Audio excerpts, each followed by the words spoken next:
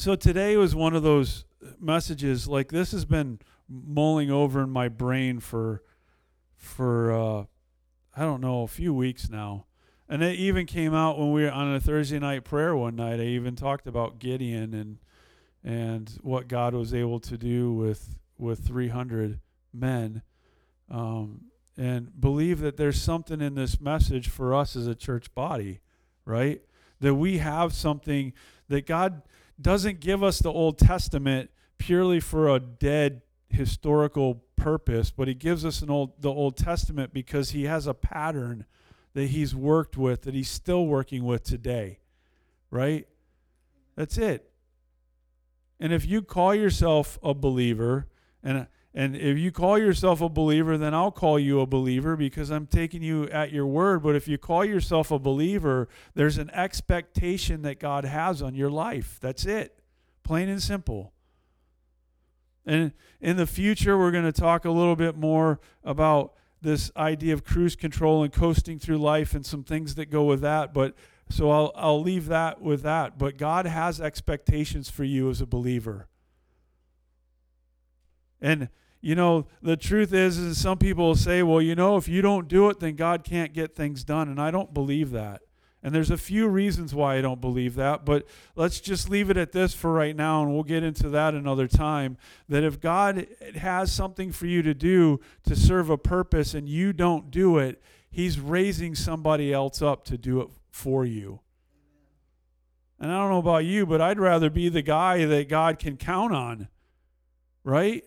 Like you think about it, the Super Bowl was a few weeks ago, and even though the outcome didn't go the way that I wanted it to, and the teams that were in it weren't the ones I wanted to be in it, I still look at that and you think about, like, these guys, the ones that are starting on that field aren't starting because they're unreliable. If you're unreliable, you're either off the team or you're, at the very least, you're sitting the bench. Right? The ones that get the opportunity to live out the fullness of who they are as a player are the ones that prove themselves reliable, that they can be counted on.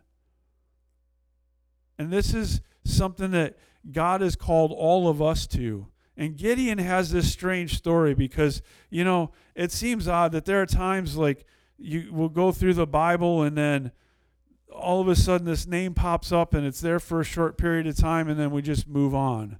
And Gideon's entire life story is told in 3 chapters, which I think I would like to have the exhaustive, expansive version of Gideon's life, because I'm sure that the stuff that's highlighted isn't all that he accomplished. Because he was one of the greatest judges of Israel at the time. And he was a judge for 40 years. And he brought Israel from a position to where they weren't following after the Lord, and he helped usher in a newfound respect for God and what God was doing with the people of Israel. And so I call this Gideon's rise to significance. I'm not really good at titles, but when it pops up, I just write it down and I'll just tell you what it is. You can put it in your notes however you want, but that's how it is in my head and when I was praying about it. And there's 2 things that we're going to talk about in this. One of them we're going to talk about today. Then the other one we'll probably talk about next week. I don't think that I have time to cover all of this in 1 week. And the great thing about being a pastor as opposed to a traveling minister is that I always have another week to finish. Whereas as a traveling minister, trust me, I don't always have time to finish, and you know, we're held confined to like a time frame that's not always comfortable. But 2 things to talk about here: significance, living in the identity God has given you. And the second thing is size doesn't matter. God can do way more with less. Now, the world will tell us that's not true. Like, you know, imagine, again, go back to the Super Bowl, and it's fresh in my mind because I was so hurt by the Super Bowl this year. But go back to the Super Bowl, and the world says you've got this many on one side and you got this many on the other side, and what if one team comes out 2 men short? Or better yet, I'll choose a sport that I know really well that I played at hockey.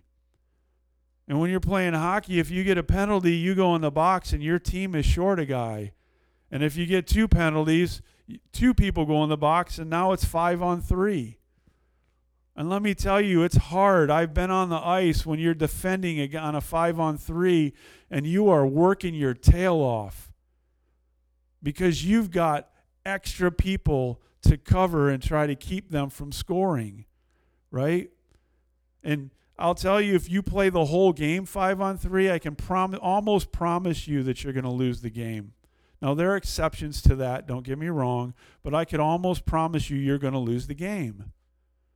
But God says, you know what? You've got 32,000 people here, and you know what, Gideon? This is too many. Because if you do it with this many, they're going to think that they did it themselves. So we're going to dwindle this down. And he dwindles it down to 300 and defeats the enemy with 300 without them ever having to raise a sword to get them on the run, which is quite amazing. And we'll talk about that another time. So significance and size doesn't matter. So we'll get into the significance part. Look, God has called us to live a life of significance. He has. And, you know, we can argue that, you know, especially if you come from the mindset like I did, that, oh, I'm just a lowly sinner saved by grace. And woe is me. Look at where I'm at. I just, you know, God's going to do what he's going to do and no more. And if it's his will for me to do this, then I'll do it. And if it's not, then you know, I'll just do something else. And there's like almost an Eeyore tone to it, right? To where it's all pity party and everything that we say. Oh, look at me, man. Look at this. Now this happened again. It just keeps on happening. And I got a kind of a disgusting story on this, is that we were having problems with our toilet in our RV. So I tore it out and I replaced a bunch of seals, and it was, let's just say that plumbers don't deal with the crud that I had to deal with there because it's all in an enclosed pipe. This stuff, it's out there. And so I'm working on this, and I've spent a couple hours, and it's getting dark, and I'm literally up to my elbows in poo and getting this thing situated. I get all the seals replaced. I put it in. It works for exactly 3 flushes and goes right back to doing what it did before. Right? I'm ticked at that point. And so I'm like, I'm done. I'm not tearing this apart again. I'm not replacing seals again. Maybe I put something in wrong. Maybe I didn't, but that doesn't really matter. I'm buying a new toilet, and that's it. We're done with it. Right? So I go to see Joe at Wade's RV, and he gets me a toilet, and I put that toilet in, and I get everything set up, and man, as it flushes beautiful. Everything's working good.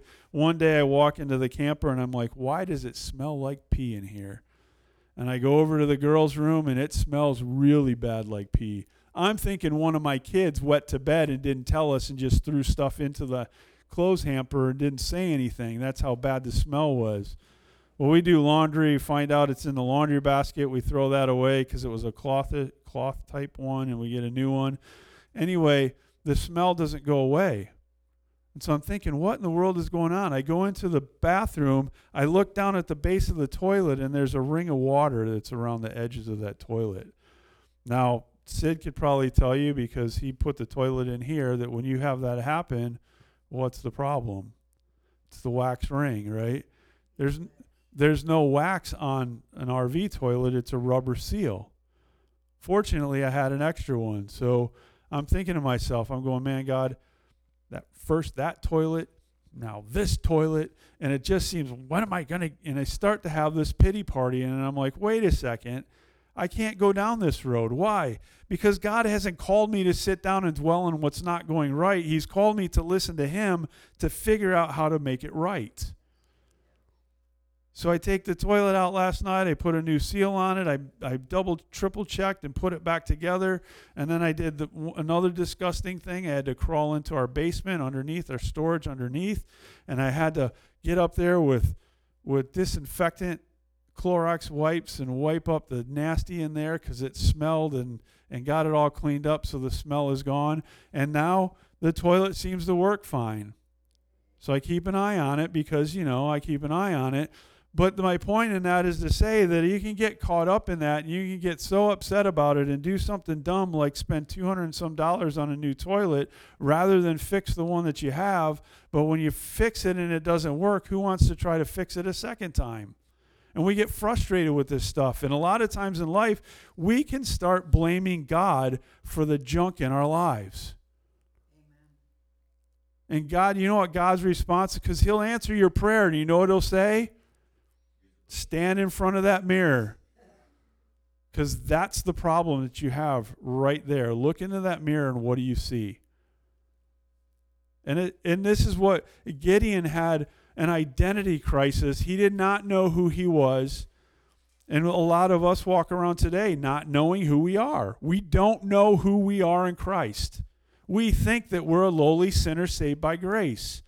But as soon as you accept Jesus into your life, all of that lowly sinner stuff goes away, and you are now the righteousness of God in Christ. Is that right? Yes. My wife's on me all the time because I misquote that constantly. We're the righteousness of God in Christ. And if you've never had a conscience sitting in the back, your conscience sitting in the back of the room, I encourage you to try it out sometime. It's a lot of fun. We are no more righteous today than we were the day that we were born again. You don't earn it. It's given to you. That's it. And all of the sin problem that you have is now done away with under the righteousness of God in Christ. Does that mean we don't make mistakes? No. But it does mean that we have a different way when we make mistake now. I'm one of those guys that when I make a mistake and I do something dumb, I can dwell on it for weeks. And it'll pop back up and I'll keep mulling over it and it'll drive me crazy. But God is like, look, we've dealt with it. It's done. Move on. And see, in my life with God, he doesn't coddle me. Oh, that's okay. Today was a rough day. We'll give it a shot tomorrow, little buckaroo. Good job, though. You didn't wet your pants. You didn't spit up food. You did a good job. That's not how God works with me. He says, look, even though you didn't spit up, you wanted to, fix it. Even though you didn't wet your pants, you wanted to because you didn't want to go to the bathroom, get over it, and do what you're supposed to do when you're supposed to do it. And that's how God works in my life. If he's not working that way in your life, then just work with what he's given you in relationship. But for me, that's what it is. And you know what? Sometimes that comes through other people, that correction. And again, my conscience that hangs out in the back of the room on Sunday mornings has put me in that place a lot. And it's not a bad thing. We need it. We need accountability. Unity is key for us to succeed in our personal walk with God. And it's a key to us succeeding as a church body going out into this community to bring the love of Christ. There is no second best with God. Trust me when I say it's okay if you miss it. He'll work with you. But the goal is never to just get by. The goal is to be on top of your game constantly. And we see that plays out in sports all the time. The players that start are the ones that are on top of their game all the time. Do they make mistakes? Yes. You know what used to make me mad? You guys probably don't know who I'm talking about, but years ago in the early 90s, the Lions had this quarterback, Rodney Peete. Rodney Peete was a good quarterback, right? But they brought him in and he was getting paid like he was a top dollar, like best in the league, and he wasn't. But one thing that he used to do that used to make me so mad is he'd go out, that dude would throw an interception, and that camera would be on him. He'd take his helmet off, and he'd be smiling all the way to the bench. I'd be like, this is not time to smile. It's not. But you know what would happen more times than not? The next set of downs, when he came back out, he had an amazing play that turned the direction of that portion of the game. And you know what I now have learned thinking back on that? Is that smile wasn't him being okay with what he did. It's his coping mechanism to let it go, because the next play is what's more important than what just happened.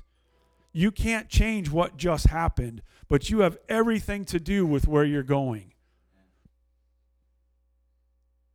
And if you lose focus on that, the devil will defeat you every single time. So significance. We're called to a life of significance. That doesn't mean that you're going to be the next great TV evangelist. I pray that you're not a TV evangelist for a lot of reasons, but one of them is because you limit your crowd to believers. How many unbelievers do you know that flip through the channels and end up on TBN? Once in a great while. But typically your only audience is believers, which is fine. If God's called you to building up the body of Christ, that's one thing. But he's called us to the ministry of reconciliation, reconciling man to God. All of us are called to that. So a life of significance is important, because you cannot influence a circle of people that you don't have influence in. And it's not prideful to say that. I've prayed this every time we go into disaster. I always pray, God, give us a position of influence. Why? Because if we're going to accomplish what God has called us to do there, we need to be able to have the support of the people that are around us that God has us working with. Significance is huge. Influence is huge. So living in the identity God has given us, and we know our identity is in Christ. We are a born-again child of the living God. And not to get all cocky and arrogant, like I've been at a restaurant where somebody got put in the booth they didn't want to be in, and they're like, do you know who I am? I'm a child of the living God. And when you're in Tulsa and you live in Tulsa, you see this stuff more than you'd like to admit, right? It's insane. That's not what I'm saying here, but you need to see yourself as that. You don't usurp your authority in every place that you go unless God tells you to, but what it is saying is that wherever you go, he goes with you. That's it. And you know what? Many times we get caught up in this God's favor, and I'm a child of God, and so I have his favor, and so I'm going to get the best of this and the best of that. Have you ever thought that maybe getting the worst seat in the house, you got that because the worst seats in the house are taken care of by people that are newer to the job and don't have as much experience or aren't as good with customers, and you get an opportunity to encourage them, to lift them up, to help them grow, to challenge them, to love them. So just because you're not at the best table does not mean that you're not experiencing the favor of God. It just means that your definition of his favor is skewed. That's it. You know, one day I'm walking, I go to Lowe's, and I'm in Tulsa, and I'm parked, and I've got the trailer, so I'm parked way out because there's no place close typically that you can park, because I don't know what it is. But when you go to Lowe's and they have trailer parking, you go in there and somebody thinks that they can just park there because it's open. And so there's a little bitty smart car parked in the trailer spot. Now I've got no place to park. So I have to park way out in the back. And so I'm thinking, God, what is going on here? And I'm walking in one day, and this guy is walking out. And I'm way out by my truck, and he's walking out to his vehicle. And on the way, he stops and starts talking to me about my beard. I'm not self-conscious of my beard, but it's not my thing. I don't want to stop in a parking lot and let's have a conversation about what products I use in my beard. I think, look, I'm not a lady. I know that sometimes ladies like this stuff, but I'm not one, and I don't really want to do this. But he starts talking to me about it. And I get an opportunity to share some insight that I have. And then in the conversation, it comes up about where I'm going on Sunday. I don't know. I don't remember how it does, but I tell him, we go to this church called Occupied in Tulsa. And he's like, oh, really? Where's that at? I've never heard of it. So, well, most people haven't, but you're welcome to come. Never saw the guy there. But my point in saying this is that because I felt like I was shorted in the area of favor, God had other plans for a divine encounter with somebody to encourage them in their walk with God. Do you know that most people that we come in contact with in the community don't know Jesus the way you do? I'll even dare to say that most people that you run into in a church somewhere don't know Jesus the way that you do. Do you understand how amazing it is, the connection that you get to have with Jesus in this place? We're not the cat's meow. We're not the best of the best, but what we are is we are ones that are willing to do exactly what God wants us to do when he wants us to do that. A lot of churches don't offer that to people. They don't experience the move of the Holy Spirit because the move of the Holy Spirit might make it so that they have one extra song, and then that'll be over time, and the pastor won't get his time in the spotlight. And the biggest struggle in bands seems to be the lead singer gets all the attention and everybody else is just kind of behind him. And now the lead singer of the worship band is getting the pastor's time. And look, you might think this is petty, but it's a real thing. It's very real.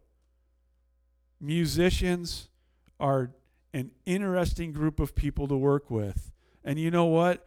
Musicians and pastors, a lot of pastors have the same mentality.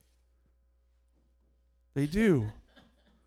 Look, I'm telling you right now that if somebody stood up right now and said, look, I think that I've got the rest of what needs to be said today, and you take the pulpit and you finish it out and God shows up and miraculous things happen, I'm not the least bit offended by that.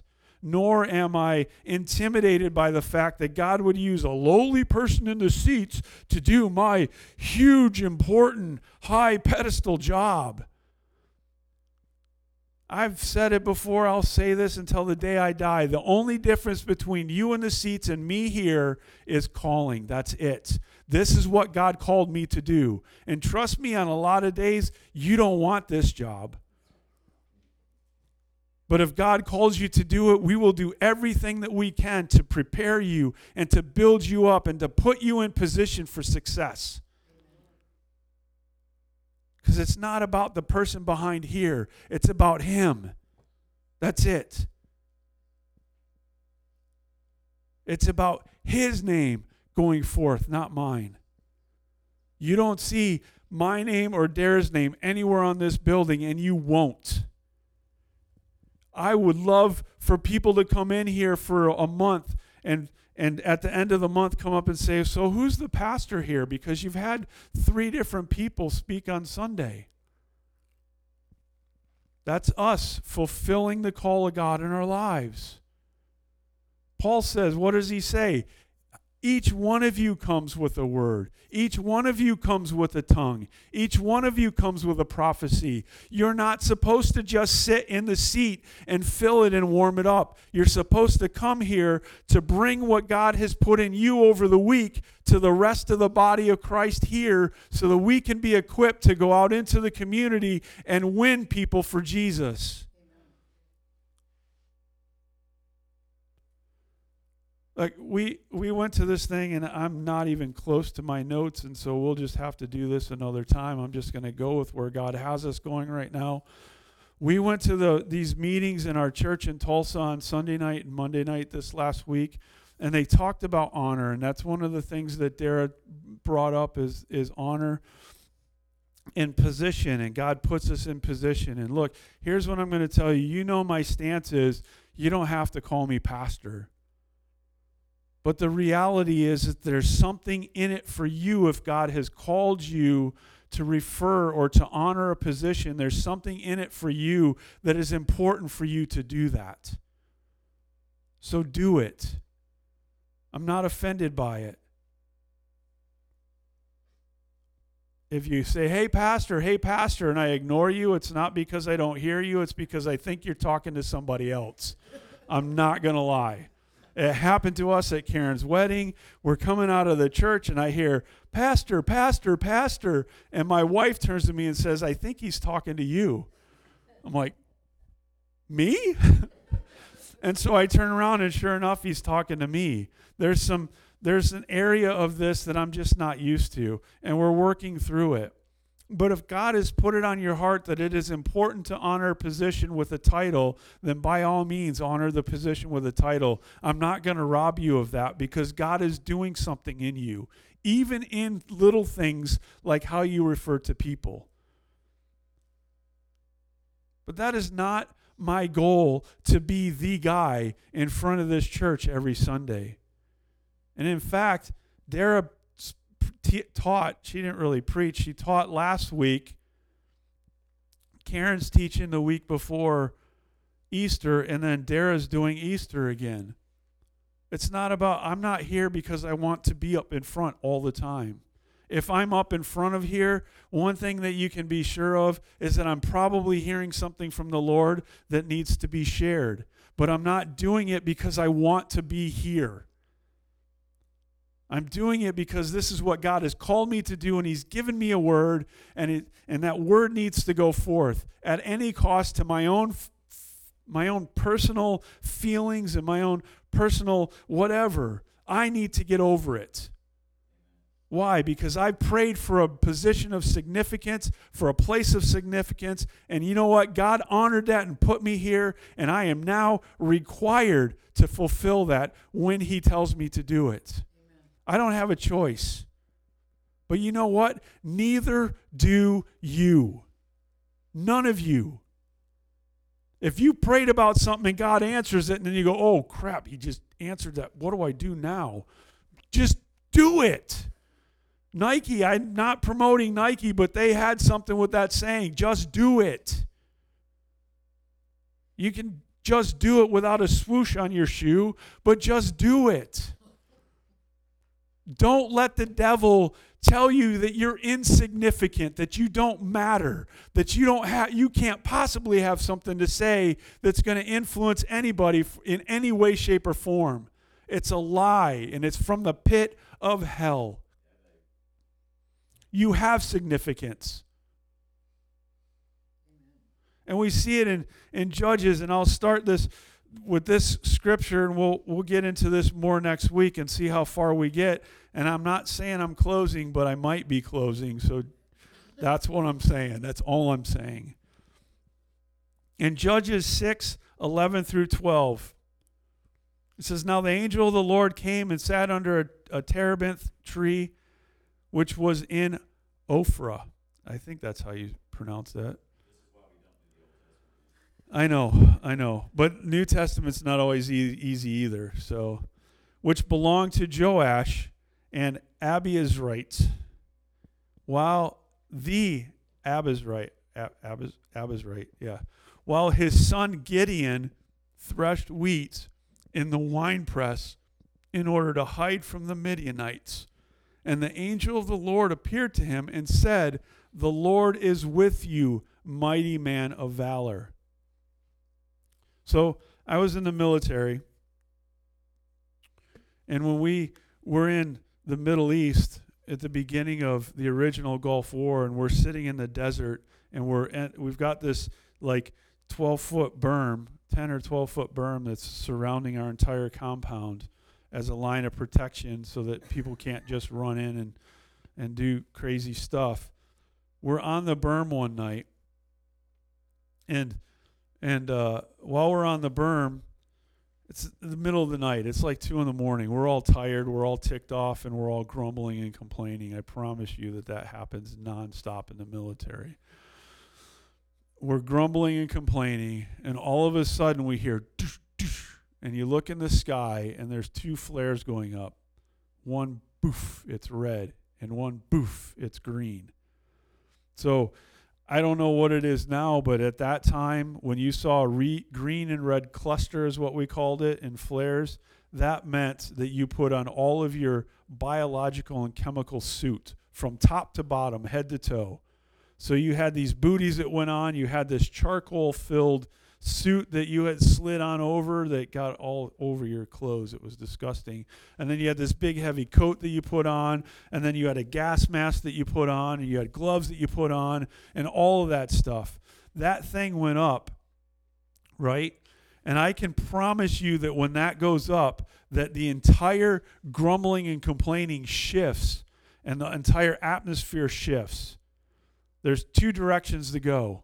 One is complete and utter terror and fear, which happened to some guys, and then there's the other way is a realization of the importance of letting all that junk go and just focus on what you need to do. And so we got all of our stuff on, and then we're on the berm, and I remember the next day afterward that we were doing something, and all I could think about were the guys who were frozen in fear. And my thought was, I don't want to fight next to them. I don't want to. Because if I fight next to them, I have no guarantee that they're going to do what it takes to protect me.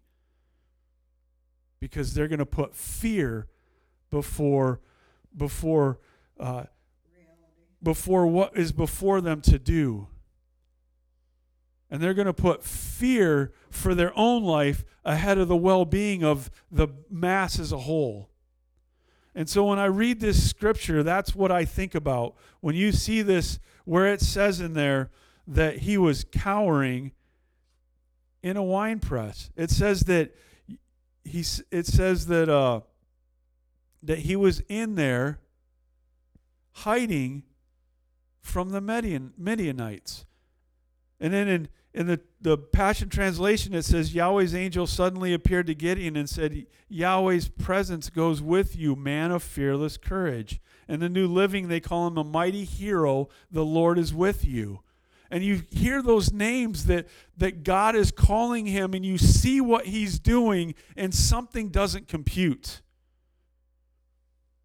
A man of valor does not hide out in a wine press threshing wheat because he's scared of an enemy.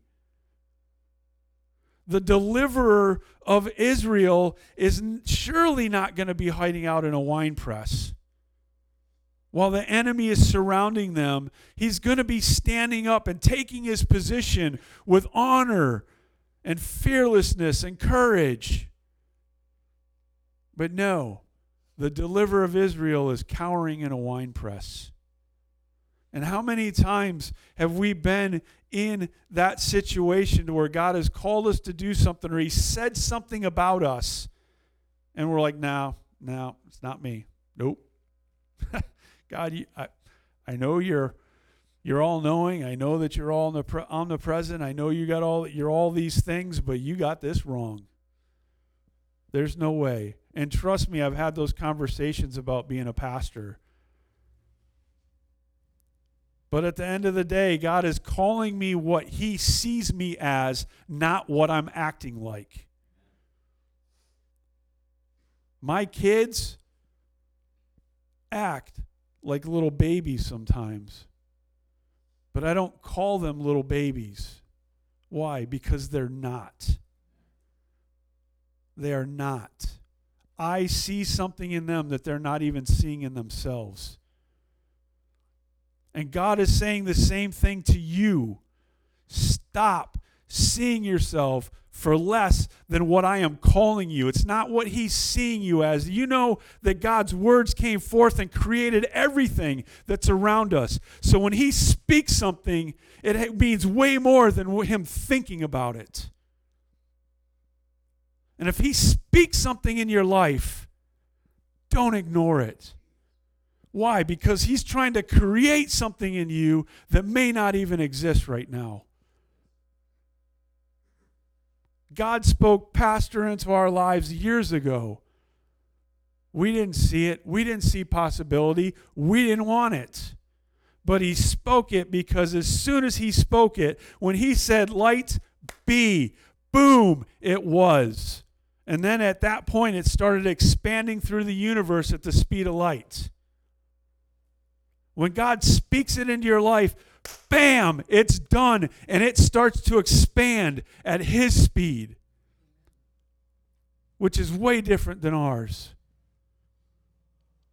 Don't let the world tell you what you can and cannot do. Do not tell yourself that you're anything less than what He's declared you to be. And it starts with us understanding that we are a child of the living God. We are beloved. We are His beloved children. When God spoke that over Jesus after He got baptized and came up out of the water,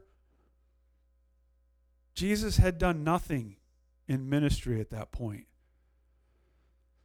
But what were His words? This is my beloved Son, in whom I'm well pleased. It's not about what you accomplish or what you think you accomplish for God. It's about what He has spoken over you. That's it. And we are not called in this community to cower in a little building at 5398 East 7th Street in Joplin, Missouri, 64801. And I'm saying that because it took me a long time to remember that, so now I know it. We are not called to cower in this building. That's what Third Thursday is about. It's about us getting out into the community and not just saying, hey, how's it going? Here's a coffee cup. But to say, hey, how's it going? Can we pray for you? Do you have a church home? If you do, great meeting you. I'm glad we're family members. Just get plugged in and do everything that God has for you to do there. But if you don't have a church home, by all means, come visit. God is moving in this place.